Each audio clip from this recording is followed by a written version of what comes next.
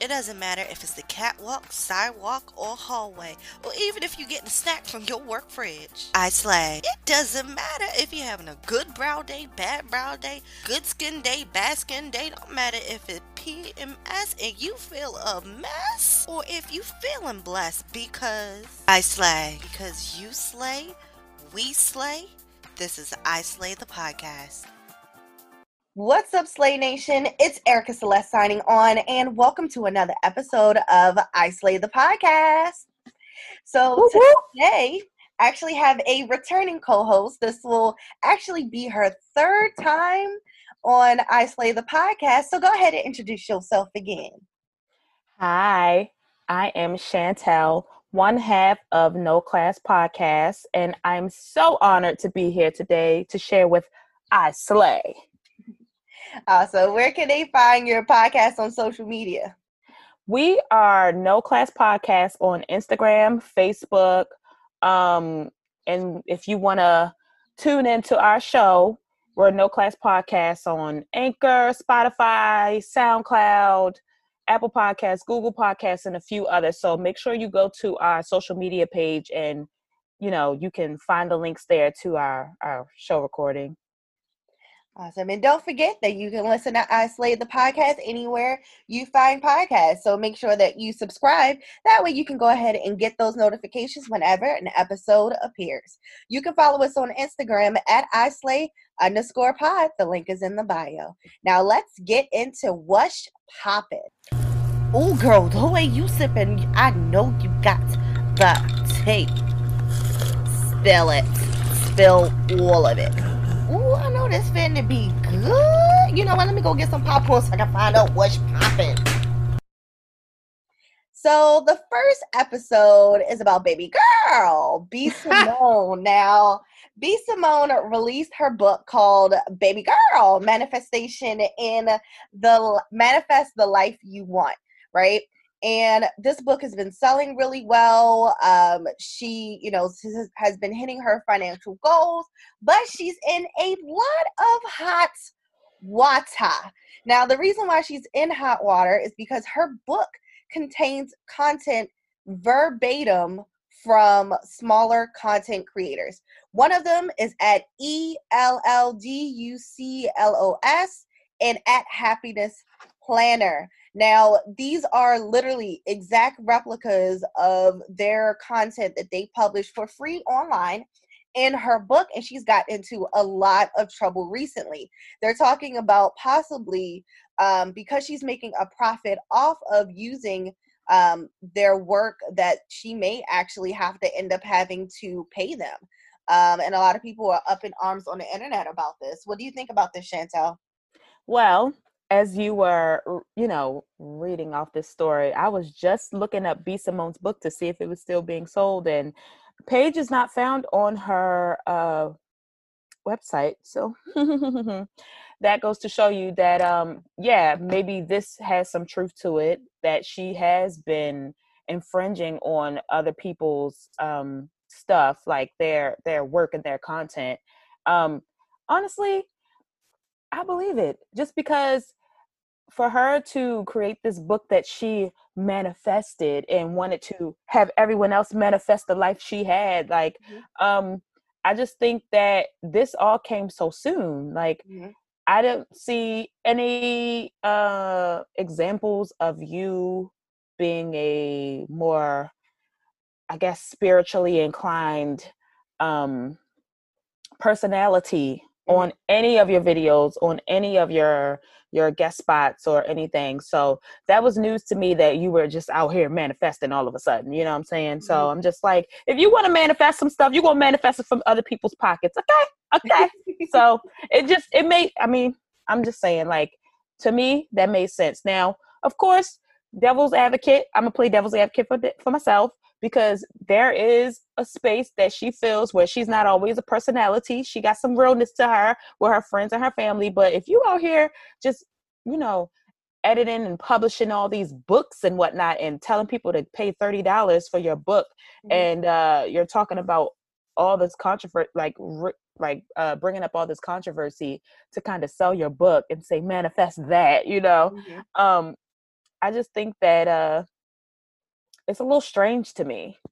So Yeah, I definitely agree. I know that there are a lot of free planners, financial planners, and things like that from digital creators online, but most of them created in Canva. So you telling me you couldn't go into Canva and at least try to change the format, use some synonyms because it is free on the internet, which is probably what is going to be the legal defenses, um, you know, kind of what they're going to use in court is that it is available for free online for people and you're not getting paid off of it anyway, so why should you get any of the B Simone's money from the book?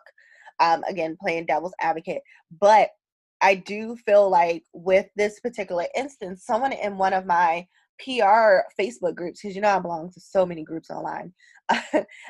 Someone in my Facebook group said that this is kind of what happens when you don't hire professional PR people, you don't hire professional editors, and you don't go that traditional route, because all of this could have been avoided if you would have used, I think the person said like these Instagram publicists, because as someone who is in that field of study, I do feel like I do come across clients who do end up with these people who are so-called PR people, and they end up being screwed over. Like, I had one client who had a whole bunch of followers, but most of those followers were bought. They thought that this PR person was doing all this great stuff, but they were up here buying their followers, buying their likes. And it's like, no, companies are not necessarily nowadays looking at the sheer number of followers per se, past a certain amount, because a lot of these brands aren't making money off of people with 2 million, 3 million followers. Like, if the best example I got, so she said, if you look at somebody like Masika, right, she has a lot of male followers. Why would you advertise products geared towards women on, for her, when most of her followers are men, right? So it's just, I just feel like that's kind of what happened. It's like you try to give people a chance, but with something as big as that, when you're publishing content, you have to fact check it. Even if you look at the image, you can reverse Google search images and that would have popped up a lot. Like, a lot of people can save themselves copyright infringement, um, you know, from violating that by just Google search. And it's, well, go ahead. I just I just think it's just crazy to me. Like when you were talking about the buying followers thing, like I come across that a lot. Like, I mean, right now I'm working on building a platform to have Baltimore Black business owners together, and I'm searching for these business owners on Instagram and on different platforms, and I'm seeing people with 9,000 followers and they're following like 5,000 people, but on their posts, I'm seeing 3 likes. Come on now. Mm-hmm. You know good and well you bought those followers. It's ridiculous. Like, when you are creating different platforms and you're creating content, you have to be vigilant of those things. Like, I know nothing about this PR, I know nothing about content creation. Like, I don't have a big machine behind me, and I'm just doing this, and I can see that clearly there's some fluff going on, you know what I'm saying? So I'm just like, for you the personality to not be able to see that, it's ridiculous. And I don't know who you're gonna blame, sis, but I think you rode the wave of spirituality being trendy, and I feel like it's biting you in the ass because you manifested that. So Exactly. Because my thing is, I feel like with B Simone, with Jess Hilarious, with those female comedians, they have been in the news a lot for saying shocking things. And I think that this is something that she could not control, because I think she kind of saw herself going up, and she has her makeup line, she has her t-shirts that sell out. She can't tour right now, but she's been everywhere in terms of like Instagram live. I've seen her on BeautyCon's Instagram live speaking with one of the higher ups there, and getting all this this press coverage in reference to her book and everything else. And I just think that it's messed up that she, even if you do use someone, it's like, yeah, trust your PR people, of course, but you still have to be very vigilant about, like, even if you have like a lawyer, or like if you go through a publisher, because sometimes with self-publishing, when you're doing things like that, and the type of book that she has, like, I would definitely recommend going through like an agency when you are a celebrity of that magnitude, just to make sure that stuff like this just doesn't happen. And people have honestly canceled her for plagiarizing. I mean, when you plagiarize in school, you get sent to principal's office and expelled. So, same thing. Yeah, and this definitely is going to have a huge impact on her business as a whole, because Yeah, she's she seen as a doesn't have cheater much and a theft, credibility anymore. a thief. Yep. Yeah. All right. So our next story, I actually came across the story in one of my PR groups, but so there is actually going to be a movie on John Lewis, and it's called John Lewis Good Trouble. It's going to be on demand July 3rd. It is produced by Laura, um, Michael Cheyenne, Dawn Porter, Erica Alexander. We know her from Living Single, and Ben Arnon, and it's directed by Dawn Porter as well. So this series actually chronicles Lewis's 60 plus years of social activism and legislative action on civil rights, voting rights, gun control, as well as healthcare reform and immigration, with interviews and rare footage. Um, so, have you heard about this? I have not. But also, to be fair, well, not to be fair, because I'm really going to sound ignorant, but I always think John Lewis looks like Elijah Cummings. Yes. And I know I'm not the only person. So I've been confusing their image for as long as I can remember, knowing the both of them were like two different people. So Yeah, yeah. that's definitely one of those. They really do look alike, and every time I saw his image, I was like, "Oh, someone did a story on Elijah Cummings," and I'm like, "Oh, John Lewis." Okay, cool.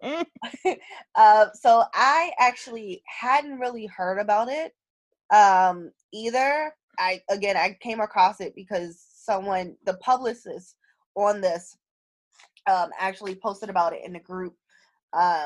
And I kind of looked more into it, and it looks interesting. It says come out in theaters, but with everything being shut down, I really do doubt if it is going to be in theaters. But it speaks to, another story about, like another Black story about activism in the US, especially at a time where we are in a national uproar, in reference to injustice and racial inequality in the US. So I do think this is very important, and I actually find it cool that Erica Alexander is a producer on this. Yeah, same. We all know her as Maxine Shaw or as Pam on the Cosby Show, but I know that she's been doing a lot of work since she's away from acting, and this is good to see her in that role. I feel like her character, that not just like her characters that she portrays on shows, but like the character that I've seen of her when she's in interviews, like this is a strong, I feel like she would gather a strong team. Like I don't know her, I don't, but I feel like she would gather a strong team to create this story and this vision, and uphold one of our fair and noble civil rights leaders, and current like senators. So it's cool. Yeah, I definitely did think that this was cool as well. I have always had an affinity for Erica Alexander, mostly because I never really saw any Black person spell their name the same way that I do. Erica with the K is, or Erica, yeah, Erica with the K is usually a little bit rare on for Black people. But I am actually going to tune into this when it is released, because I do like learning about, these different things, and I actually really do want to see what this rare footage is. Yeah, I agree. I want to tune into it too, mostly because we learn a lot honestly, we don't learn enough about the range of Black history that we Mhm. have. And we have living legends in our midst Mhm. who are, still continuing to fight for our rights and who are in political positions currently. And they've been around for decades doing the work. So, we all like to look at our new leaders or our new socially aware uh, people like DeRay McKesson or, other people like that. But we have people around who have been doing it for a while, and their Mhm. story needs to be told. And like, it's not just like a trendy thing for them. Like, this is the stuff they live and breathe. And I mean, I'm interested to see that. Like, I'm not a whole bunch of an activist right now, but I like to think that I participate in some of these conversations involved in race and, to the extent that I can, because not every Black person, Indigenous person, person of color is an expert on race. They're just not. Right. They're just an expert on their experience. And, I would like to learn more about the history that I don't know. Exactly. Because what a lot of people forget is that when we think about the civil rights movements, we're like, oh, that's in the 1950s.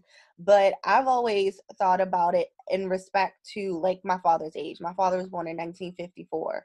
So it's like my father was a child when this was happening. My dad, went to the first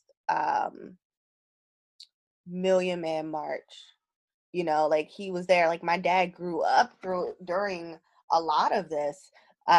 So for me, it wasn't that long ago, right? So like when I was in college, I did a paper on the Baltimore riots after the assassination of Dr. Martin Luther King, and I talked to my great uncle who was a firefighter at the time, and I talked to my dad who was only a child at the time.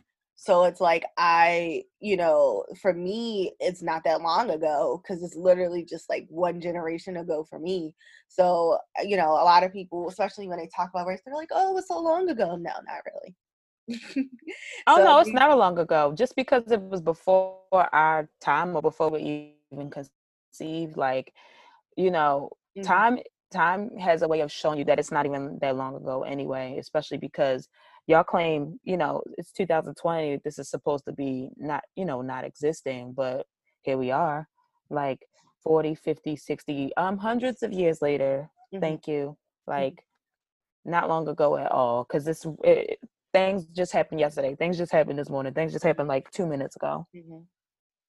So make sure everyone that you tune into the John Lewis story. John Lewis, Good Trouble. Again, it will be on demand July 3rd. All So right. our last story is actually going to be about Dave Chappelle. So Dave Chappelle made history and kind of released um, his like first official stand-up show footage. He actually recorded a show on June 6th, and it's called 846. Um, so it's from Dave Chappelle and Friends. It's a talk with, punchlines. He had an event in Ohio that actually definitely followed like COVID-19 protocol. It was outside. People were kind of parking kind of spread apart as well, to kind of reduce anything from spreading. They also had people isolated, well, separated in terms of seating. So it would be like two chairs and a small like cocktail table that was table height. And they were again 6 feet apart. And Dave actually decided to do the show, and it wasn't necessarily a comedy show. I wouldn't even call it that. So for him, it was more so like his commentary on everything that's happening right now. Because 846 is actually a significant number for him because it was the time in the morning when he was born.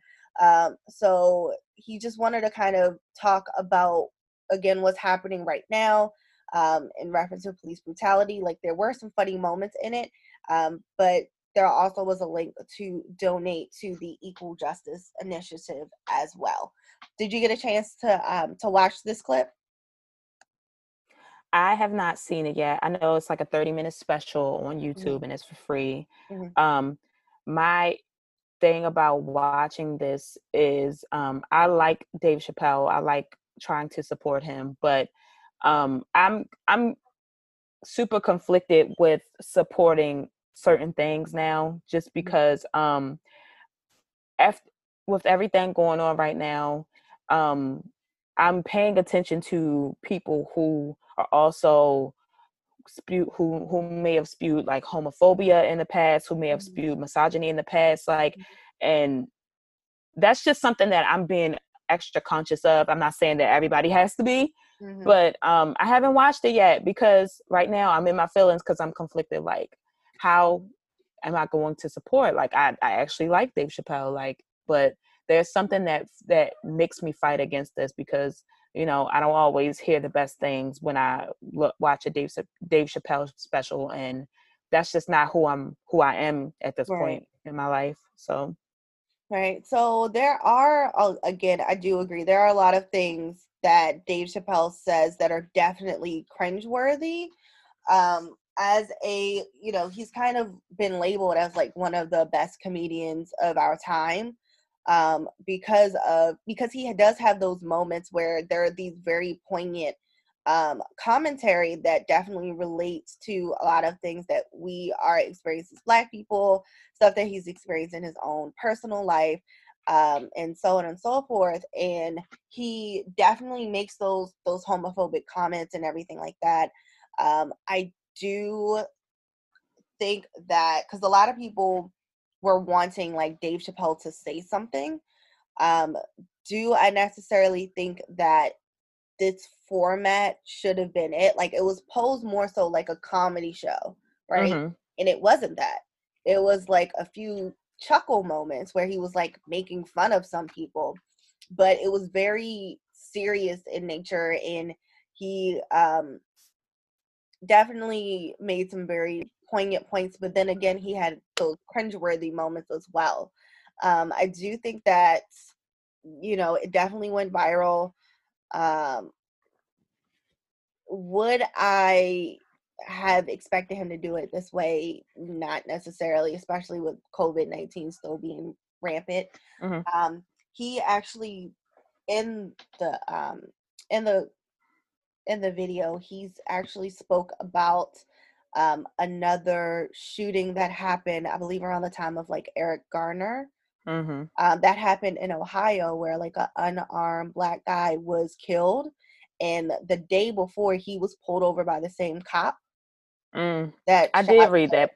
an unarmed Black kid, but he was let go because of his celebrity. But it Mm-hmm. was literally the same exact cop, and it was exactly the day before. So I do believe that there are some poignant message that may kind of outweigh some of the bad. But it's something that we've kind of gotten used to from Dave Chappelle. Like, he's unapologetically himself. He talked when he got his award in DC. He kind of talked about how, like, with there's comedy for everybody, and not every comedian is for every person. And um, comedy definitely is going to be something that's going to be controversial because it is someone's opinion at the end of the day. Yeah. Um, so yeah, I do a lot of times feel torn watching him. He's like that uncle that you always have to be like, that's not okay, right? Yeah. Like, Yeah. You're so right. And they still go on and do it anyway. right. I have a lot of people like that in my family. I'm sure everybody Black or a lot of people of color can relate to that, actually. Mm-hmm. So. And one uncle, you be like, why do you just say anything that comes to your mind? Because I can. Yeah. I earned it. Like, all right. Yeah. But at least we utilize our voices in our families and we speak up against Mm-hmm. it. I mean, even now, like with us being conflicted about the support of Dave Chappelle, we just like, man, like, we like you, we think you funny, but like, yo, can you stop? Can you really just think about what you're saying and like stop offending people and stop being, because you're promoting a hatred that these people can't escape from, they get killed from, you know what I'm saying? So Exactly, especially in a yeah. time like this, because we are starting to have more conversations about how the LGBTQ plus community has definitely aided in our fight for racial, equality, and how Pride actually started because of someone of that community who was Black. In the last episode, I talked a lot about like different issues that related to like the trans community and the LGBTQIA plus community. And a lot of times we forget. I mean, there's even racism and stuff that exists in those communities as For well. sure. And a lot of people have honestly just been having those conversations more because I saw an article that was like, there were actually, during this whole COVID-19, there were 2 trans women who were killed Yeah. during all of this. And I'm like, well, why am I just hearing about this now? Or last episode, I talked about Tony McDade, who is a trans man and was killed by a police officer, but it just wasn't recorded on Yeah. video. So there is kind of like this divide even within the Black community. And a lot of people are like, well, while a lot of white people are reflecting on their privilege, we also need to kind of address some of the things that are happening within our own community, like colorism, like, Absolutely. like this issue that a lot of people have with homophobia. Because as a child, I never really understood why people would be homophobic, especially when they're Black. Because my thought process as a child was, well, the similar way that people treat Black people is very similar in a way that people treat people who are LGBTQIA when they don't, agree with their sexuality or their lifestyle. So I kind of like, my thought process was, I know how it feels to be discriminated against, and I wouldn't want to do that to someone else, which is why I've always kind of been accepting of it and frequent those spaces. Well, like you said before, and not to, veer too much Mhm. off the topic, but you've hinted at stating that we are all coming from different privileges, and that's something that we all need to acknowledge and check within ourselves. Like, I don't think a lot of Black people understand that they do have privilege as well, because media and our life experiences have always taught us that we're the oppressed, and so when you have a different experience from someone else in your community and your culture, and you're the same skin color and you have the same hair texture, or maybe there's a few differences, like, you don't understand that, like, my experience that I had with my family or with the people in my environment is completely different from your own. So we're going to come to our own conclusions because of the privileges and the detriment of what we've been raised in. So Right. And then, some of that also is in spite of, right? mhm. So like I kind of grew up in very old school parents who um within recent years have kind of changed their own perceptions of it, because we do have someone that is in our um I would say extended family who is a lesbian, and kind of their interactions kind of like with her kind of changed their perception of it. So it's Mhm. not too late for people to be able to change. And I also need, No. people would also need to think about it, like, if it were you, would you want to be treated that way? Yeah. I know I played that clip from Jane last episode, but it also relates to a lot of different things, right? Like, if you could change places with someone who is trans or gay or lesbian or however they identify, like, would you do it, right? It kind of falls there too. Yeah. Right? We all know that fashion makes news and news makes fashion. So there has been a lot of it during this time. A lot of people have been calling out a lot of different companies and bringing to light different situations as it relates to racial inequalities. Now, any company who is silent, people are kind of saying that their silence speaks volumes in reference to how they feel about everything that's going on in the country right now. But they actually have been several protests, as several brands and designers were actually criticized for being tone deaf. Anna Wintour, she apologized for her magazine's historical publication of stories and images that have been hurtful and intolerant of Black people. So people are actually even saying that she's canceled now. But this is something that we've all kind of known as it relates to mainstream fashion. So there actually was, so like the founder of this fashion blog called Man Repeller, she actually is stepping back to, after criticism that her company, is no stranger to systematic racism. And then fashion labels like Dolce and Gabbana, Gucci, Burberry are being called out for their insensitive, inappropriate clothing, which is something we've been doing whole time anyway. It's just people are, I guess, paying attention more who aren't Black. Mm-hmm. And then there's actually this instance in a LA-based sustainable brand called Reformation, and they actually donated to Black Lives Matters, Reclaim the Block, Black Visions Collective, the NAACP, and the ACLU, because they were actually criticized by a former employee named El Santiago. She said that as a woman of color, she actually managed one of their stores and she was overlooked and undervalued. She said she felt like her skin color would actually get her nowhere in the company. She was denied work promotions in favor of white colleagues and being ignored by the company founder because of her race. Now, the founder actually issued an apology and announced a diversity initiative and inclusion board.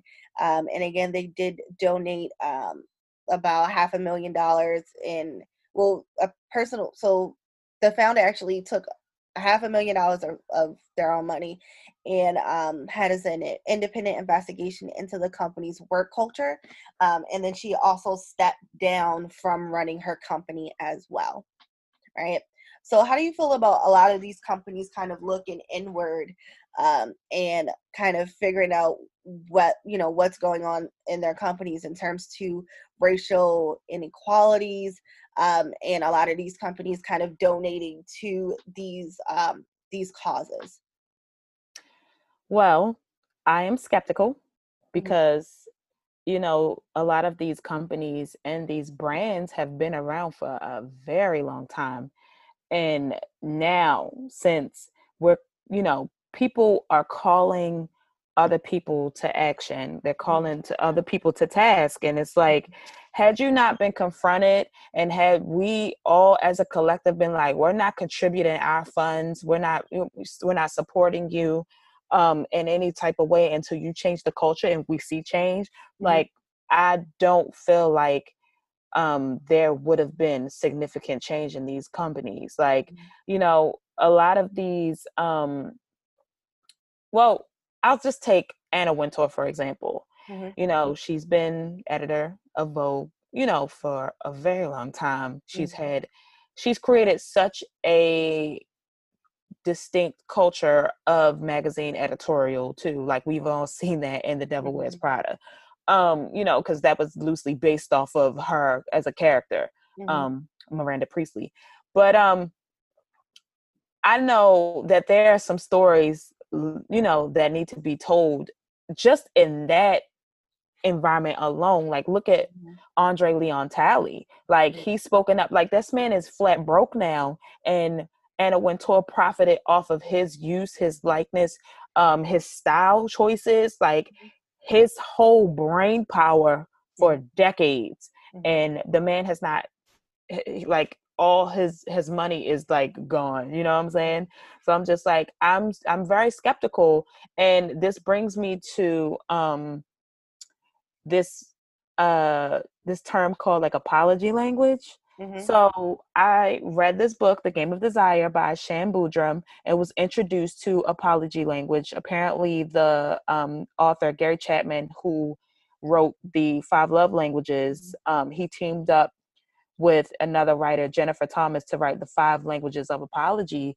And one of them that I like is, what is it? I think it's making restitution. I think it's like the 5 are expressing regret, accepting responsibility, making restitution, genuinely repenting, and requesting forgiveness. And so we have to kind of see what these brands are going to do. Like, a lot of them are pump faking, and we don't have time for that no more, because the pump fake that y'all been doing, you know, like, has increased the racial disparities within our country. You know, like, y'all are promoting that.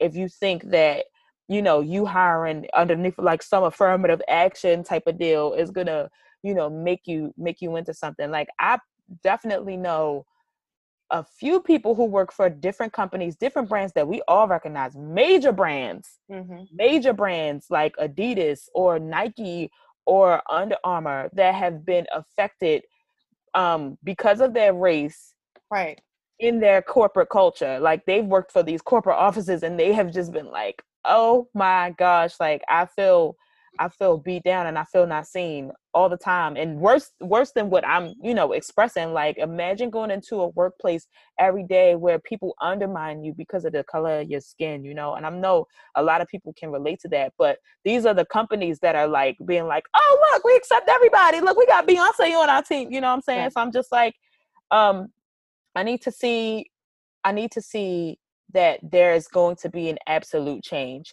I think Exactly. I pointed out on No Class Podcast the Pull Up for a Change challenge that this woman created, and she was calling out specific brands like MAC Cosmetics and Adidas and Nike and just all these major brands. Like, we need to see who is working in y'all corporate culture. Like, what percentage of Black people, what percentage of women, what percentage of Latinx people or other people of color, like, who do y'all have leading y'all companies? So I'm just like, I need to know who gonna be changing, because I'm still skeptical. Why would I trust that? Like, you know? Exactly. I definitely do feel that as well. I do feel like there is very much so this PR apology language that happens, but a lot of, well, okay, so with this particular story, I do like that they did hire an external third party company in order to review their company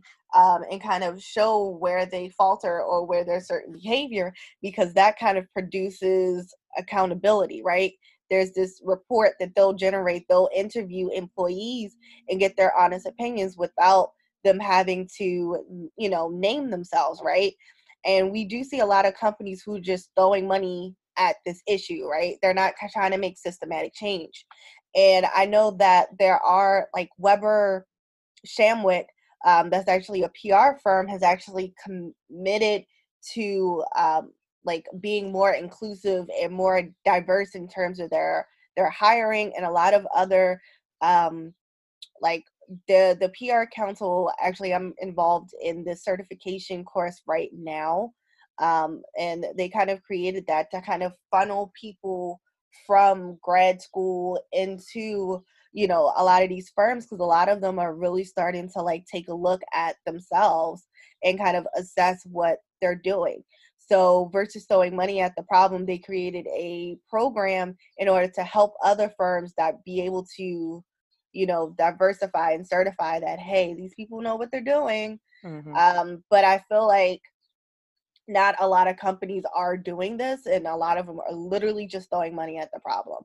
They're like, Oh, oh, yeah. we're giving $100,000 to Black Lives Matter. We're That's the pump giving, fake. like, really? Like, you're just, okay, well, thank you for your donation, but like, more needs to be done. Like, what people don't understand is that when Black people, I'm gonna say a good 90% of us, and I feel very comfortable saying that a good 90% of us, whenever we start a job, we look at who's in power, right? How many people of color are in power? How many women?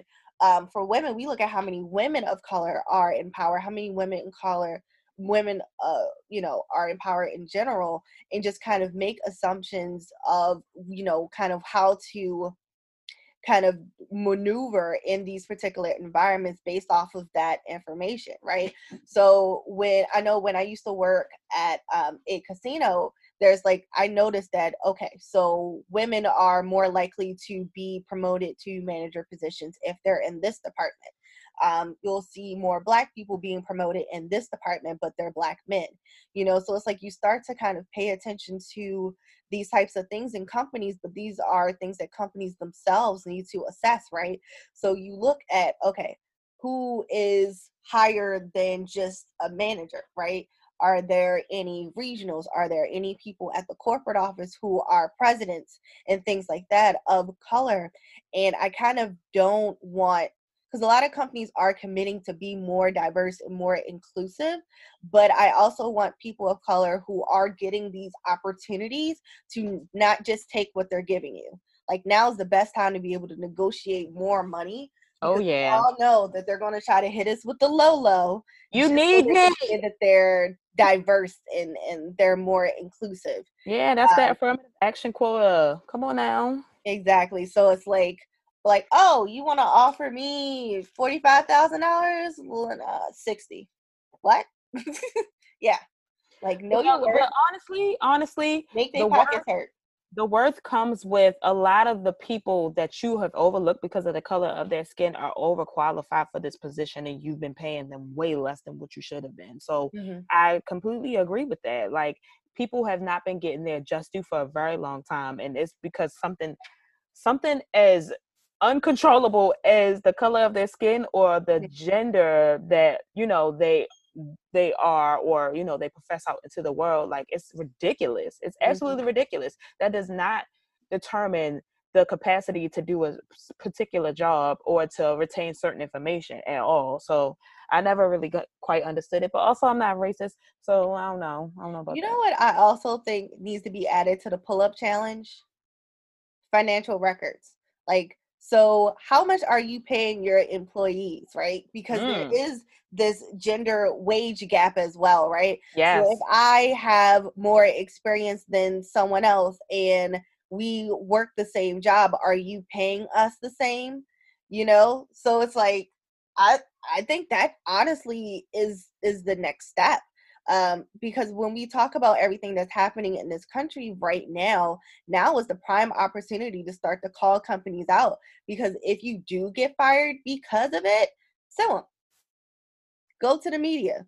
Like, it's real easy to get a story right now on discrimination in the workplace. People are latching on to those stories like a baby to milk that's not lactose intolerant. So, uh, so yeah, now's the time to honestly just start to hold these businesses accountable. Because when a lot of people talk about, I don't know what I can do, in reference to everything that's going on, you can make changes for other people of color in your place of work. Or there's also been this big burst of Black people just starting their own businesses as well. Yeah. More so than they have in the past, and just supporting each other in that respect. Yeah. But also, I do want to point out that allyship is most certainly important in this, because a lot of people of color are not able to understand and realize is being like that's happening to them sometimes, or sometimes they see it, but it's like how many times I gotta say something about it? You know what I'm saying? Like, we are definitely calling on the allies to be like, look, yo, it's time for you to show that you're a real ally. Like, if you're gonna say, I can't remember the two. Oh, you know what? I think it was Octavia Spencer, and it was another celebrity that I couldn't remember. I remember a story about damn, was it Octavia Spencer? Anyway, y'all probably will remember more of the details than me, because I'm sorry, I'm just not good with it. But I do remember like there being a big story about a white actress, and then a black woman actress. I think it was Octavia Spencer, like I said before, and them kind of going to the big wigs of the production and being like, yo, like, the white woman is getting paid this, then I'm gonna need you to match that, or whatever, so that's an example of how you can contribute to creating an equal culture and an equal status in your workplaces. You know what I'm saying? Just be like, look, I know she getting paid $2 less than me in hourly, and I'm like, this woman has a whole bachelor's degree or something like that that qualifies her to be paid more. So like, why is she not getting paid what I'm getting paid or not? Like, I know she has this experience or whatever. Like, this is the time for your allies to be like, yo, I see this injustice, so I need to say something about it. Exactly. So our last story in the fashion news is actually going to be some good news. So we again talked about, different organizations creating different opportunities for people of color, and Samira Nasser is making history. She actually will be overseeing content strategy and development content across Harper's Bazaar as their editor-in-chief, and she is actually the first Black editor-in-chief at Harper's Bazaar, and this magazine has actually been around for 153 years. Hearst also announced that they are fundraising, creating a fundraising effort for organizations fighting racial injustice. And the publishers also said that they will match and double their staff contributions up to $500,000. So Samira actually has her master's degree from New York University School of Journalism. She previously worked for Hearst Communications when she was the fashion director at Elle Magazine. So congratulations, Samira. Yes, congrats. You deserve, Queen, because I already know that you did the work. Okay, a lot of those journalists come from NYU, and you had your little legacy up in Hearst, so you did that. Thank you, Harper's Bazaar, for acknowledging that she deserves it. Please, time. Exactly. And I do hope that this also means that there will be more diverse content, because with a lot of these high-end fashion magazines, they are definitely white focused. You might see us a little bit in the background, but not usually. For sure. Like, there were only a few magazines that I liked. I actually liked Harper's Bazaar. I liked Teen Vogue, like, growing up, but I, saw myself in Essence. I saw myself in Ebony. I saw myself in Jet, but they never got the platitude that like Harper's Bazaar and Vogue and like all these high fashion magazines got. And I'm just like, y'all, the only person y'all had was whoever was on the Victoria's Secret stage at that point in time, or whoever you thought was a high fashion model, like, Alex Sweck or women like her. But I'm just like, y'all ain't even thinking about us over here. We got Essence, you know what I'm saying? So I'm just like, good. Thank goodness. And it shouldn't have took them that long. We love us some Jet, some Essence, some Ebony. My great uncle used to collect like Jet magazine. Oh yeah, that was a thing. All of them. And there's Beauties, the Essence Challenge, and I'll be making my post for the Essence Challenge. So congratulations. We can't wait to see what you do as editor-in-chief.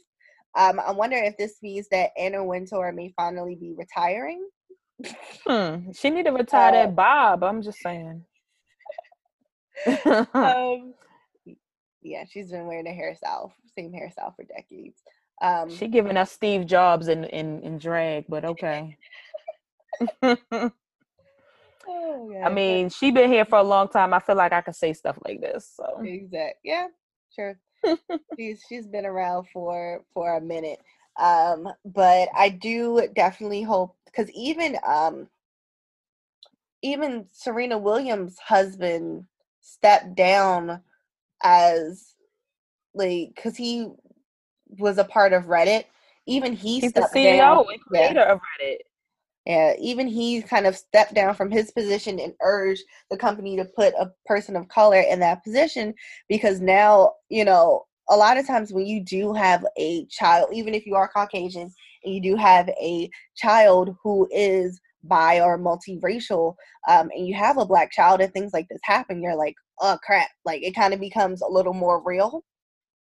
Well, that's if you ain't one of them ones. That's if you ain't one of them ones who be like, I don't see color, I'm so colorblind. Like, you're not gonna acknowledge you got a whole Black child or a whole child who is a different race than you. Because okay, that's cool. I guess we could do that. Like, but you're gonna have some kid growing up with all these little, you know, identity issues. We're gonna get into that. We're gonna get into that and put a pin in it. So let's go ahead and end the fashion news right here.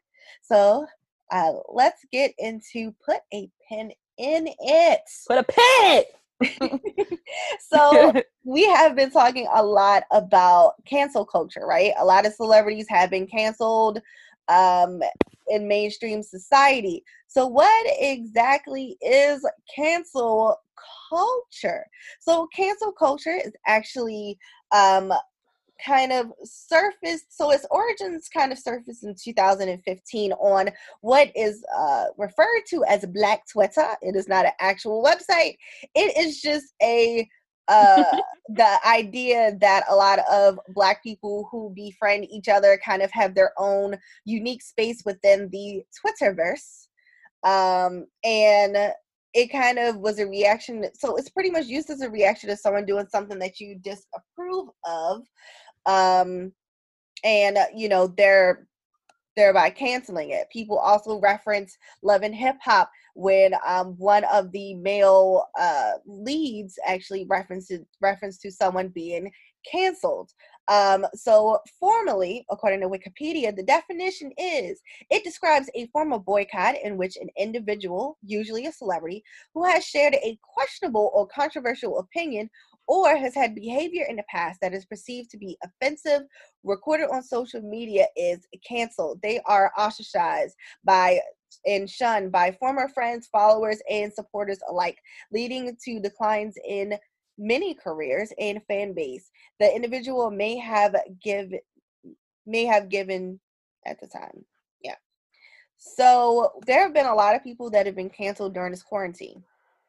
There is Trina, who made a statement in reference to everything that's happening right now with people looting and people protesting. Trina said they need to make a curfew at 6 p.m., referencing to where she lives in Florida. She said that the 9 p.m. curfew was too late. Keep everybody off the street. Keep these animals off the streets. They're running around in Miami-Dade County acting like they have escaped from the zoo. Lock them up at 5 p.m. so the streets can be nice and clean, and that is how I feel. There have also been so Doja Cat actually kind of before it got really, really heavy.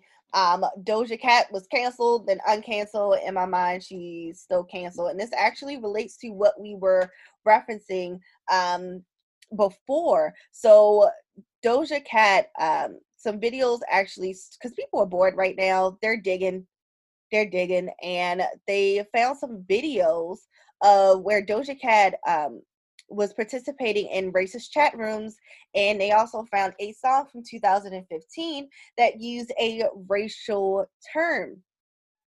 So she posted an apology video on Instagram addressing both the chat room and the song, and saying that she had never been involved in racist conversations, and that the song was an attempt to flip that meaning.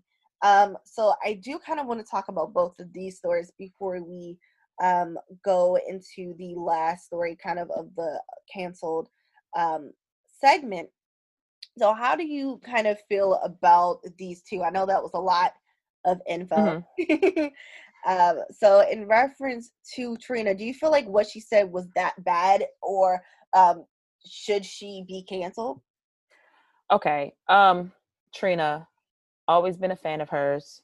I still haven't quite conceptualized what I really want to say about Trina, to be fair with you. Just because, like, I know what she was saying, and I also know she's a Sagittarius, and I know, like, this is going to sound like me making excuses, and I hear you, girl. I hear you. But I know Sagittarius I know fire signs, because I do participate in, the zodiacs and trying to kind of understand people based on those things. But I do know that Sagittarius and fire signs in general, like, they are impulsive. They shoot off at the mouth sometimes without thinking. And I know good and well I know good and well she is regretting those words, because how fucking dare you say that about people who are fighting to make sure your black ass can keep the millions in your, or whatever money you got in your pocket, and live the way you live. You get what I'm saying? Right.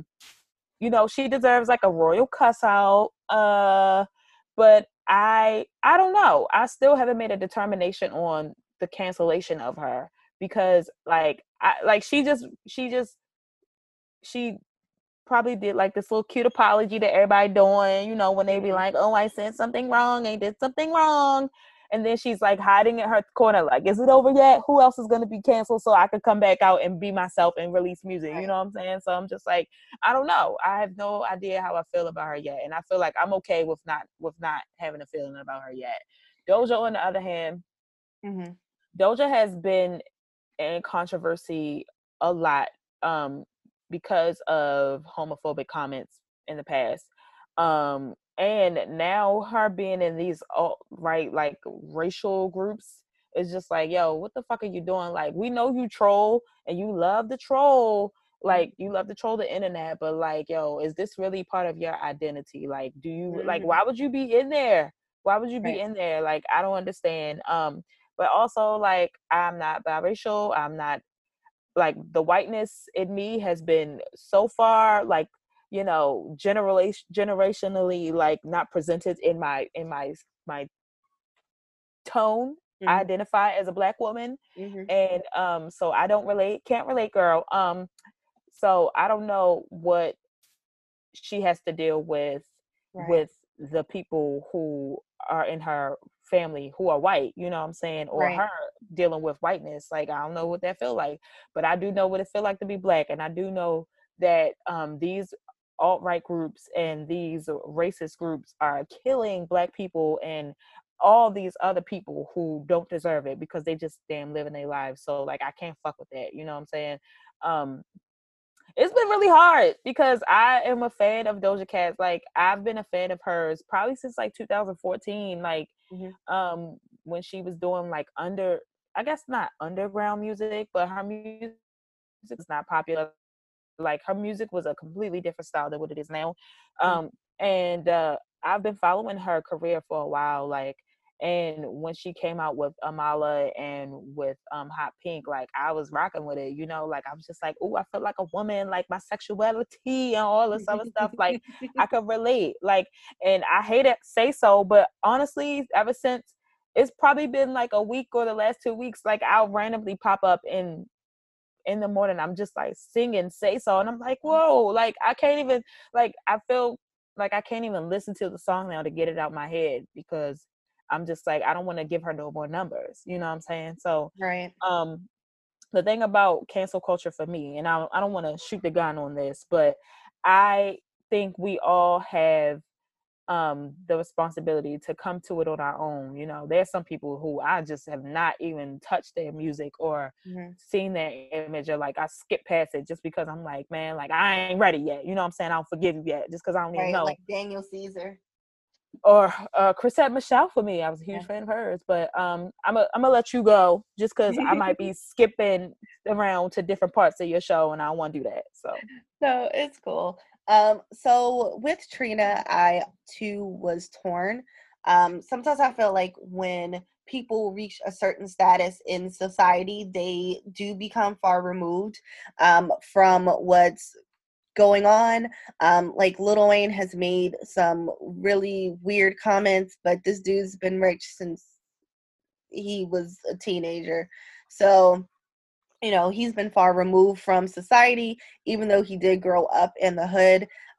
Do I think that she used the comments and the terminology in an insulting way? I don't think that may have been her intent. I think that she was just trying to figure out the best way to kind of describe what was going on, because that kind of, people assuming that when she's talking about animals, she's referring to black people, to me is definitely flawed, because that makes the assumptions that the looters are black, and that's not what happened. Like, there's plenty of footage of people of other color just taking advantage of the situation and not looting because of what's going on, but looting because the opportunity presented itself. So, you know, I do also think that, I don't know if Trick Daddy kind of called her out on this, but a lot of times when you're making these statements to, you know, lock them up, like doing all these extra things, right? Saying that, you know, especially during a time where people don't trust the police right now, like making an expression like lock them up is very hazardous and very triggering for a lot of people, which is why I feel like a lot of people wanted to cancel her in the first place. People are angry and people are upset, right? And people are trashing businesses, but you know, a lot of those businesses may be Black owned. Do I think she could have said it a little bit different? Yes. Do I think that she was just upset about what's going on and kind of in shock? Yes. Do I believe that she necessarily needs to be canceled? That I do not think so. I think that she just kind of needs to kind of reflect on what she said and kind of read through the comments to see how people feel, so she can kind of figure out how to move forward from this, because I know that Kia definitely exploited this situation, and has grown her following tremendously off of Trina. um, They've been beefing for the longest. Like, get right. over it, sis. I'm so sick of you, Kaya. Like, my neck, my back. That was like your only song that was like really popular. Like, and Up it was here. popular probably like, how many kids been born and graduated from high school and like have kids now since that song been out? Just saying. Like, Yeah, oh 'cause gosh.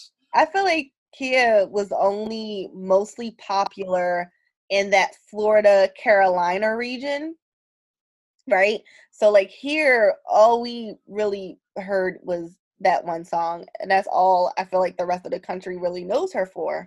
But that's a whole different story. Now, in reference to Doja Cat, right? So I did some research on Doja Cat just because I kind of wanted to figure out her perspective and kind of try to figure out how she was raised, right? So her father is actually a famous African actor. Um, Mm-hmm. he actually moved back to Africa because he missed it and wasn't a part of Doja's life. So Doja was raised by her mom. I do believe that some of her white relatives are indeed Jewish. So she was raised by her Caucasian mom.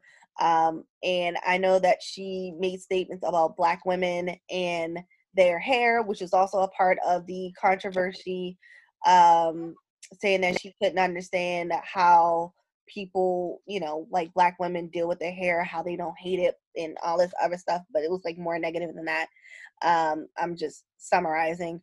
And I feel like her video as a whole was very insincere, her video apology. I do think that she seeks attention. Maybe it's the because of the attention that she did not get from her father. So she kind of uh preys on people that she kind of know will give her the time of day, especially because she is heavily involved in the video game sphere.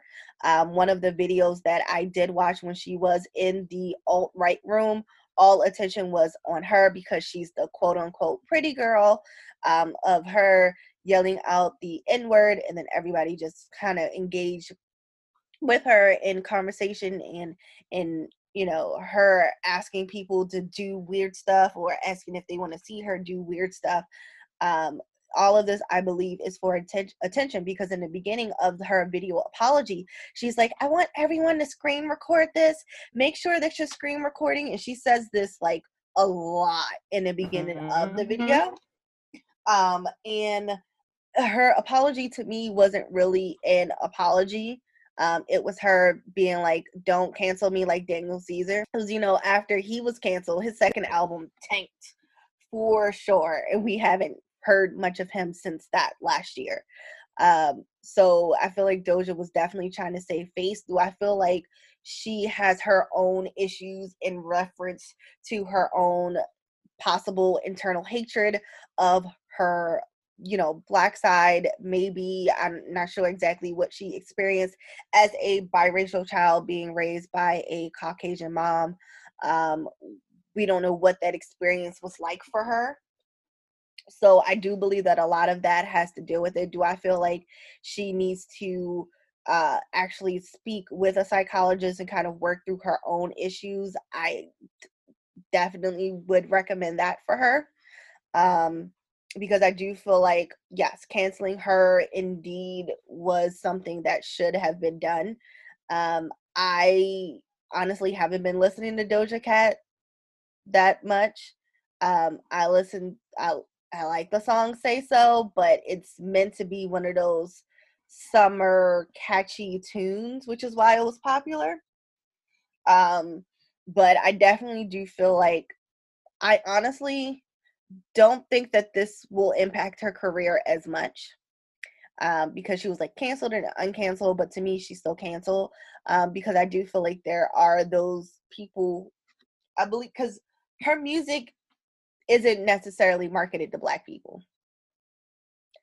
And I feel like the Say So remix with Nicki Minaj was that attempt, but that came out while all of this was happening. That I kind of reversed any attempt that she was trying to make to necessarily go advertise herself more towards the urban market. Um, so I do think that her career is going to be impacted slightly, but not majorly. I feel like she's probably not going to get any brand sponsorships, but she'll still put out albums and have concerts and people will attend. We shall see. So the last story in reference to this cancel culture actually relates Mm-hmm. to Stassi. She actually, if you don't know her, she was on the reality show Vanderpump Rules and kind of built her career off of that. Stassi on the show was kind of known as the mean girl. Her whole storyline was related to her ex-boyfriend Jax cheating on her, and it was rumored that he was cheating on her with a employee at the restaurant that they were waiters and waitresses at, which is called SUR. I know that when Chantel and I went to California for her birthday, we definitely went past SUR. It's more of like a Mm-hmm. Mediterranean kind of restaurant. But the employee who supposedly slept with Jax was allegedly Faith Stowers. Now, Faith is actually one of the few, if not only, Black person who was working um, at SUR, and this again happened years ago. But people kind of brought it back to the forefront because of what's happening right now. Apparently, she, as well as another castmate slash frenemy, Kristen, actually called the police and stated that because there was this woman that they were looking for who was accused of robbing people, and they said that Faith was this individual, in an attempt to get her arrested. And so Faith actually said that it was a weird photo. The woman who was in the photo looked very light skinned and had different weird tattoos. They showcased her, and I guess this woman was robbing people, and they called the cops and said it was me. This is like a true story. I heard this from Stassi during an interview, right? So she's gotten into trouble for this. She's also made some disparaging comments in reference to the Me Too movement that got her into some trouble. She also made some negative kind of racial-based comments on a podcast that actually was online but somehow disappeared. And then according to one of her friends, he actually recently, I don't know if he's trying to be an ally because it's what's popular right now or if he actually wants to do it. So his name is Zach Whitman. He's been on the show. So he apparently standing by Stassi, saying that whenever Stassi made beyond cringeworthy comments on her podcast in the past. She and I did another podcast together where I explained white privilege and why her comments needed to be checked. Although nobody brought that up when the podcast with the negative comments resurfaced, she lost all her podcast sponsors at the time, and that made her look really hard at her white privilege, and and examine why she thought the way that she did. Now, Stassi has been let go by her publicist, her agent fired from Vanderpump Rules, and this has ultimately impacted her bottom line. So how do you feel about Stassi being canceled? Okay. I did not watch Vanderpump Rules. It just was never a show I could connect with, especially because I mostly saw a lot of white people, and I was like, I'm not there. So, But I think Stassi should replace Karen because she gave us Karen vibes over there. It was very wrong of her to do that, and she could have put someone's life in danger. And I don't think she understands just how much of an impact that call she made, that false report she gave, could have, negatively impacted a whole family, in this woman's life. So in terms of canceling, like, I'm so just like, I'm confused by cancel culture, mostly because a lot of times you have these larger celebrities and they will do something wrong. They get fired. Everybody's pulling their money. Boom, boom, boom, and it's something that I've come to see is possibly performative, because I'm just trying to understand, like, who is, like, how do people end up still supporting them, like, they do this whole big wave of the cancellation, but they don't rectify or include different trainings or try to understand how they can rid it from the rip, you know what I'm saying? So I never really quite understand cancel culture. Now, in terms of her being canceled, I feel like if you want to cancel her, it's completely justified because of the things that I said earlier about her being so ignorant and not understanding that what she did could have made national news in a way that was like, she is more vilified than she currently is in this story. Right. You know what I'm saying? You just don't know the consequences. And that's another thing too. When people do things, like, I don't think she understood what all the consequences would have been, her doing that.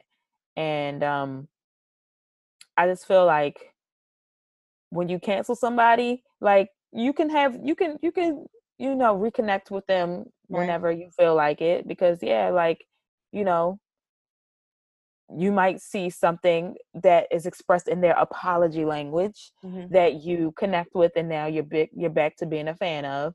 So I don't know. It's up to you to decide who you want to cancel, and if you don't want to keep them canceled, like, because if you cancel something when you buy it, you can always repurchase.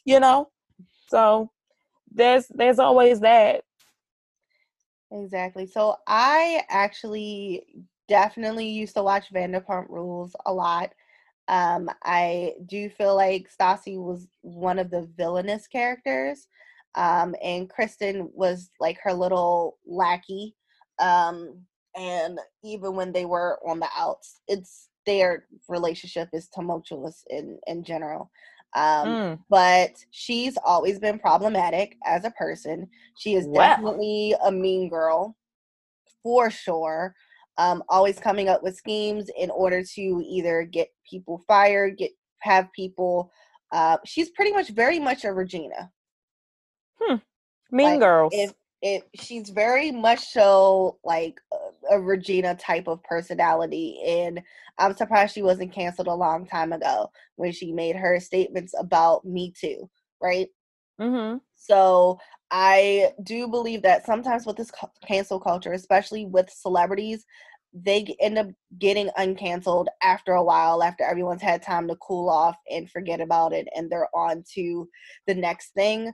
And right, because even like Leah Michelle was canceled, but then it wasn't like the full story.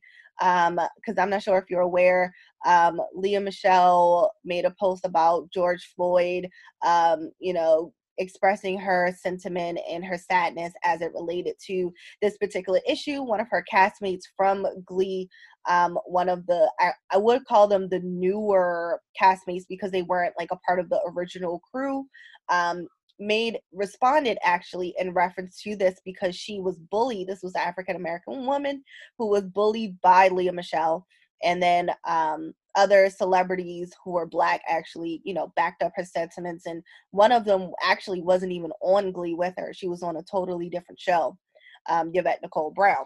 Mm-hmm. And then other celebrities kind of chimed on as well. Naya Rivera talked about her tumultuous experience with Leah Michelle. So then it started to look like she was discriminated against people of color. But then people, period, on set was like, she's just not a good person to work with, period, regardless.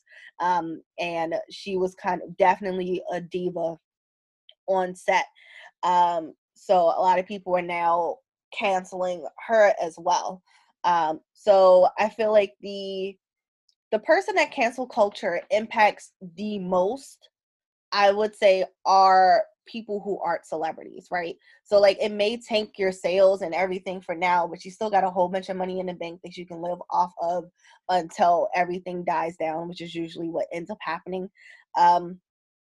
But when you are a regular schmegular degular person or a small business owner, being canceled ruins your life, right? Mm-hmm. So, you know, we see all of these Karens being called out, and now a lot of them are finally being arrested because of what's going on. Like the guy in Central Park who was accosted by a white woman. She was fired from her job. She, you know, I guess is being harassed online and everything else. There's the restaurant in Baltimore, out in I want to say Essex, the Vince's Middle River House, Middle River, in that area, a crab house where the owner made some insensitive comments, apologized, and people protested the organization, and then come to find out from employees that were let go who were of color. Apparently, he would do things to people of color's food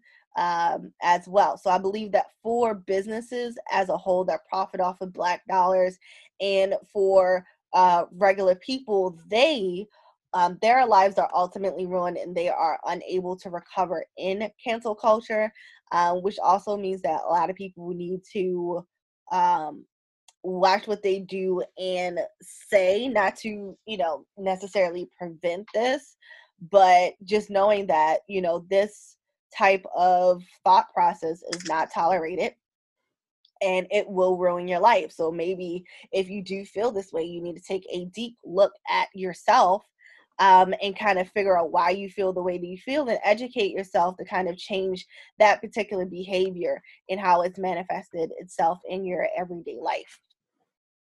So I don't think cancel culture is going anywhere, to be honest. Every time you turn around, someone new is canceled for a different reason. I think that B. Simone, I know I'm looping back around, but B. Simone may not be able to recover. Yeah, that little fake million she probably got. Well, I don't got no million, so, but I know hers wasn't real either. Yeah, speaking of fake, this Kylie Jenner. Anywho. Forbes. Booyaka, shot. That's right. But I do feel like when it comes to certain celebrities, when they're canceled, depending on where they are in their career. Stassi isn't someone who is marketed towards Black people anyway, so we don't impact her bottom dollar. Can she start her podcast on her own and, you know, make money off of that, self-producing it? Sure. She's just not getting a steady paycheck from it. Her book will probably still sell, and right now she's pregnant and engaged, so she's about to be a mom and focused on that.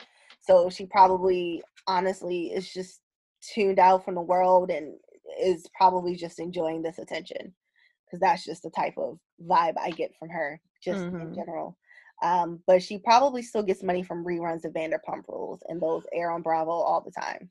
Yeah, well, good for her. Just I mean, I never really pay attention to her because I'm, never watched the show. But like, girl, whatever, get your little residuals if that's what you want to do. But the thing about cancel culture is it does not get rid of the problem, because Right. that's why we keep having people to cancel. Right. So we need to kind of dig in cancel culture. You're right; it's not going anywhere. We need to establish cancel culture rules, though. Cancel culture recovery programs, like something needs to go on, because Yeah.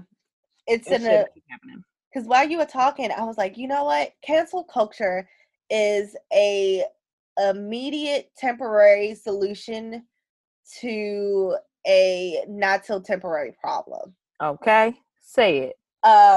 And that's kind of where I am with that, because even like Kevin Hart was canceled for saying some homophobic things years ago in a comedy show, but he's still making money. He's, like it died down. He was like, all right, I'm gonna give up this opportunity because I've been canceled and I apologize, but then he's right back to it. Like nothing ever happened. So because, and I feel like the reason why cancel culture is so iffy is because there's so many people in the world that even if you do get canceled, like you can find support somewhere. Like Daniel Caesar can go tour all over Asia and just stay over there, like Raz B did after B2K. Why you gotta bring up Raz B now, okay? Because he was over there for years touring and performing by himself. Like there's this one artist that I don't know how we became friends on Facebook, but I feel like he's from Baltimore or from Maryland and we met somehow. But he's literally overseas in Asia touring. Well, he getting that coin. Here. Exactly. But he's big over there. So, You're right. Like Soulja Boy, his songs were problematic for sure, and his actions towards Nia were definitely problematic, but this dude still tours over in Germany, in Europe, and places that are probably just now getting his music from 2007. Oh, well, I mean, you're right. They're always going to have somebody who love them, so stay with them then. Shit, because canceled, that means you need to go back in the in your mind and in your career and just do some reflection time. Write in your journal a little bit. Just be like, who am I right now, and what has my persona taken me to? So exactly, because even Jess Hilarious spoke about how like she feels like cancel culture is mob mentality culture. I believe that there is some truth in that per se, because some people are just jumping on the bandwagon. But personally, when I stopped, because even before it had a term, I was doing that, right? When I felt like certain people were too problematic for my taste, I definitely stopped supporting them. Like I'm not about the, like, me, like whenever we talk about concerts, I'm like, that person don't deserve my money. They ain't done nothing too. They just don't deserve my money. And you have every right to do that. I think of R. Kelly, like he's a big example of cancel culture. There are still people who rep him and love him down. And there are people who despise him and think he needs to seek help and like believe that he did what he did. Now I'm the one who believes he did what he did, and he did it. He did that shit. But anyway, like I'm not listening to no Boosie. There's no more wipes of downs. Yeah. I don't listen to R. Kelly. I actually stopped listening to R. Kelly a long time ago because I'm like, we know, like, you did it. Like, I stopped. I don't even listen to his music. I don't listen to songs that were produced by him, just because I feel like you used your money for evil in order to perpetuate this culture of abuse. Um, so you don't deserve any of my attention. Yeah. But a lot of people definitely do feel different about it. Like with Bill Cosby. Bill Cosby was canceled. They Mm-hmm. took his show off the air. But then I'm like, well, that taking his show off the air just doesn't impact him. It impacts the other actors and actresses who are still living off of that Cosby show money. Yep. Not everybody has been as fortunate as Raven Simone and been able to have a career post Cosby and be able to, because she doesn't, she doesn't even touch her Cosby money. I heard. And that's amazing. I hope she's investing it and, doing something really great with that. Or even if I don't know, I mean, I don't even know what don't touch it or not touching it mean, but I just hope Like, she doing something good with it. It's sitting in a savings account. It goes into Really? a That's kind separate of savings account ridiculous. and collects. It just sits there. That is some booty. Like, I mean, I know I ain't no financial advisor, but like, girl, that You little gotta weak think about savings it. account you about to put that stuff in. Mm-mm. You gotta think about it, right? So the Cosby Show, right? She's still getting paid off of That's So Raven, right? Those reruns, because that was on for years. And then I don't know if she produced the spinoff, Corey in the House, might be getting money off of that. She's Well, getting money off of Cheetah Girls. she She's got on Raven's Home. She has done Raven's a Home. lot. She has music. So She she's has a fine. long, lengthy Keisha Knight career. Pulliam, I don't know. I'm just saying, like, there are much better ways to contribute to somebody's life pleasantly with those monies, hunty. Like, she could be in. I don't know. I'm gonna mind my business. I ain't gonna count her money, but I'm just saying. Oh, and she was on Blackish, so she gets her even just doing appearances. She gets paid buku money. Yeah, So she's good. Raven So is that's like no a problem. little mini Queen Latifah, low key. Like, Queen been Yeah, getting that coin. You heard? much. Pretty, because when she came, she had the little. She pretty much is like a mini Queen Latifah. I'm talking about in terms of music and career length. I Right. mean, Queen Latifah had a talk show. I'm just saying.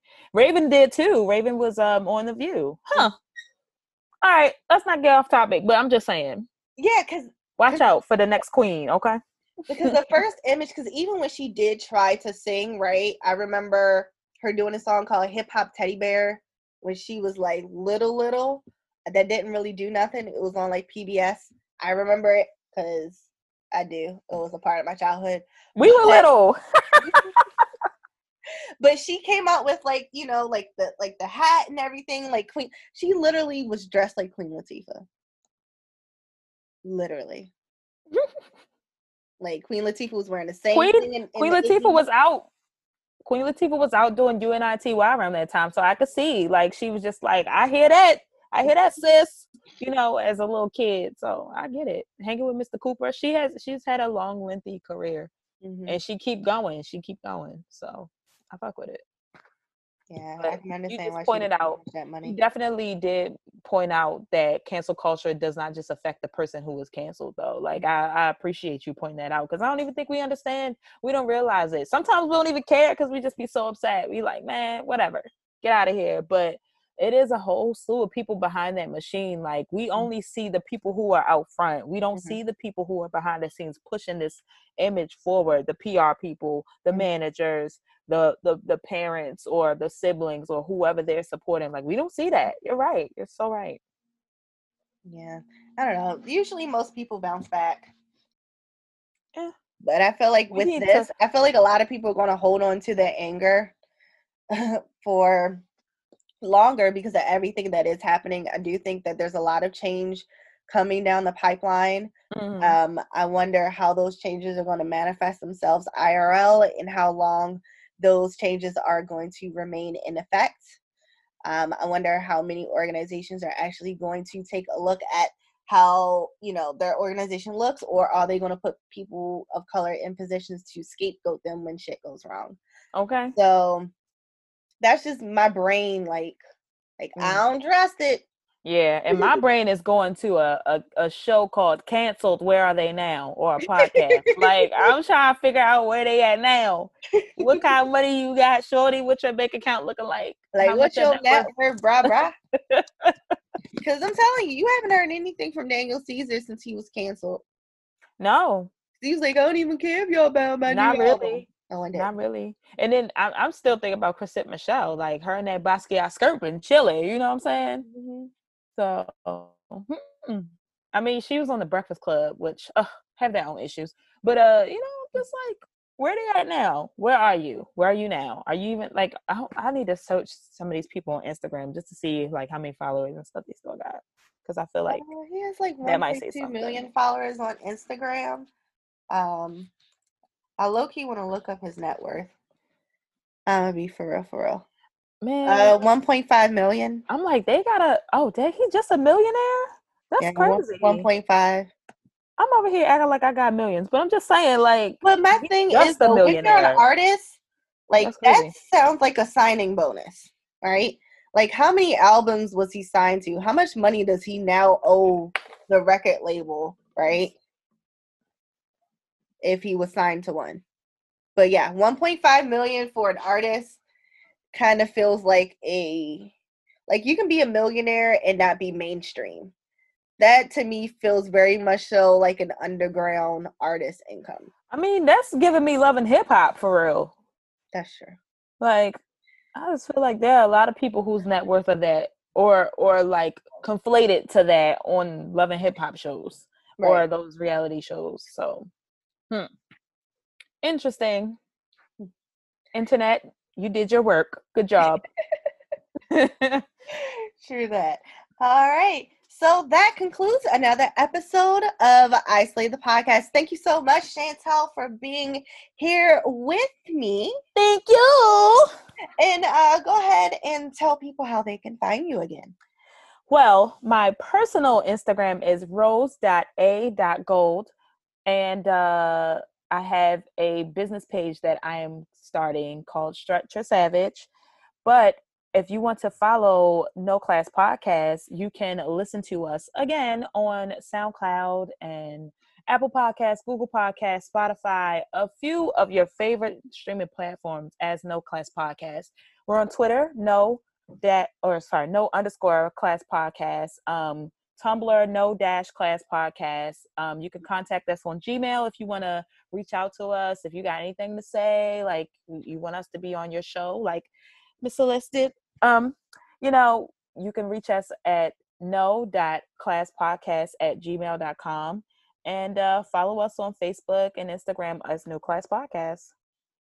All right, this is Erica Celeste signing off. Remember, the glow up starts within. Don't forget to follow us on Instagram at islay_pod.